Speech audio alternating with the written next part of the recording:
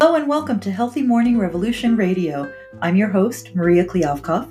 I'm president and CEO of Healthy Morning Revolution and Healthy Morning Publications. I am an author, keynote speaker, workshop and webinar facilitator, and grief coach. I'm here to work with you on your grief journey.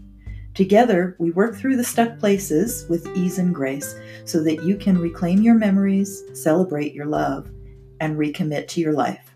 So let's get started.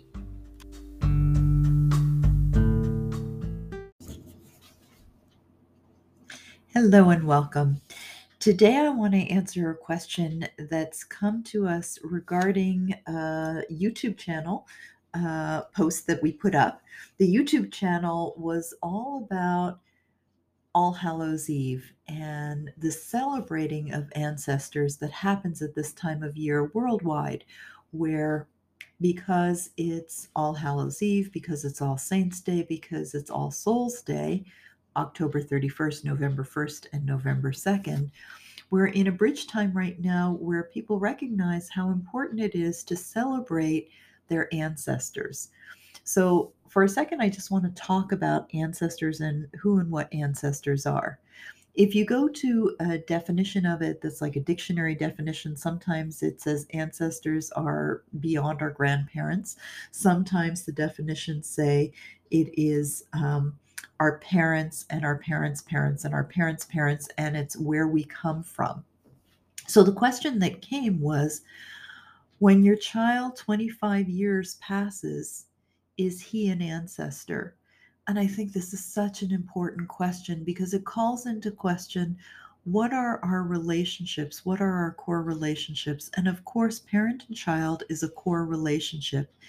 And I would say that yes, they are your ancestor. And this is why. Because at the end of the day, our ancestor is the person that we came from. So the question is, did the child come from us or did we come from the child? But I think this is an age-old question where we recognize we become who we are in part from our children.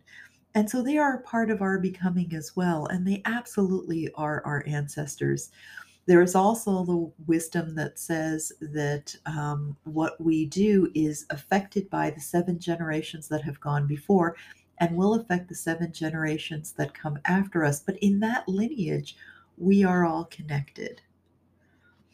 I think the reason underneath a question like this is, do I get to recognize that my child is an important part of who I am? They are an important part of who I became and who I am becoming, even now.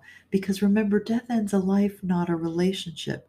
So when our child dies, when our precious child dies, and the pain of that is so excruciating, remembering that the relationship with them continues, that who we are changes forever, in part because they died, but also because they lived. And so, who we are becoming does not need to be somebody who will forevermore grieve the loss of this child, because that locks us into a sadness around them. And what's really important is that we honor them and all of who they were by being all of who we are. So the way we do that is we take our grief as it comes up and we allow it to heal us. And it heals us by informing us of what we need to do to mourn the grief. We convert that inside grief that we're carrying into an external expression of the grief that is mourning. And as we mourn their loss, so are we informed. The Day of the Dead, All Hallows Eve, All Saints Day, and All Souls Day asks us to go to the grave sites. And around the world, there are candle processions that are happening where with lit candles we are bringing light into the cemeteries. And we are sitting with our ancestors and we are having conversations with them. Mitch Albom, in his book Tuesdays with Morrie, reflects on something that his beloved teacher Morrie Schwartz said to him about when he dies, come and visit, bring a sandwich, have a conversation with me. You talk, I'll listen. It's the continuation of the relationship that transcends the death. And so honoring the people whose shoulders we stand on is a very important part of our connection and our lineage. It is said that if we go back 20 generations, we will find where we are connected to everyone else in the world. I don't know if this is true. I haven't done it myself. However, if you believe that we are all connected, then our ancestors become all one further down the road. So, why can't we look ahead as well? Why are we constricted to this linear question? I thank you so much for asking this question because it's such an important inquiry. It's such an important place for us to explore what is true for us. And I would suggest to you that a question like this we need to take to our hearts. So, anybody who you are wondering, are they an ancestor of yours? I would filter it through the question, did they have an important piece in our becoming who we are? And in that way, it expands the idea of ancestor beyond the scientific father to daughter, mother to daughter, mother to son, father to son, parent to child, child to parent. And it brings it beyond the ancestor to relative, to the cousins, to the aunts, to the uncles, to all who have shaped who we are, because we stand on their shoulders. We are who we are because they were who they were. And honoring them is a way that we keep that relationship going.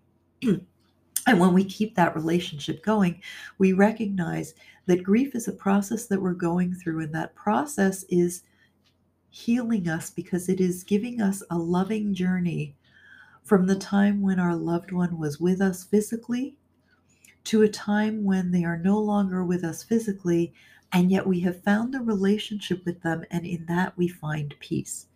And as we find peace, so do we recognize that our time of grief has healed us. And we don't have to carry the grief forward because the grief is not what we carry as the banner of remembrance of their lives. It is our living relationship with them that carries us forward into living our best lives. If you'd like to learn more about this, then please come and visit us at healthymorning.com. We have our next live launch coming up. So by all means, look for immediate support at healthymorning.com and get the support that you need to remind yourself always that the grief journey is a journey from love to love with love.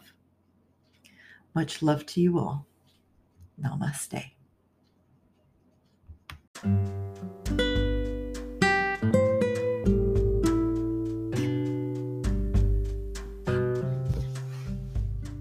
One last thing before you go. I'm so glad you joined us here today. If you would like to discover more resources for your grief journey, register for the next live launch, join us in our free Facebook group, book a free half-hour discovery call with me, or find a link to my book, Healthy Mourning, Happy Loving, 52 Ways to Convert Your Grief to Mourning with Ease and Grace. It's all at healthymorning.com. That's healthymorning, MOURNING.com. I'm committed to supporting you in your grief journey as you discover the sacredness of this precious time. If you like this episode, be sure to subscribe to the podcast so you don't miss the next one. Until next week, wishing you ease and grace in your grief journey. Much love to you. Namaste.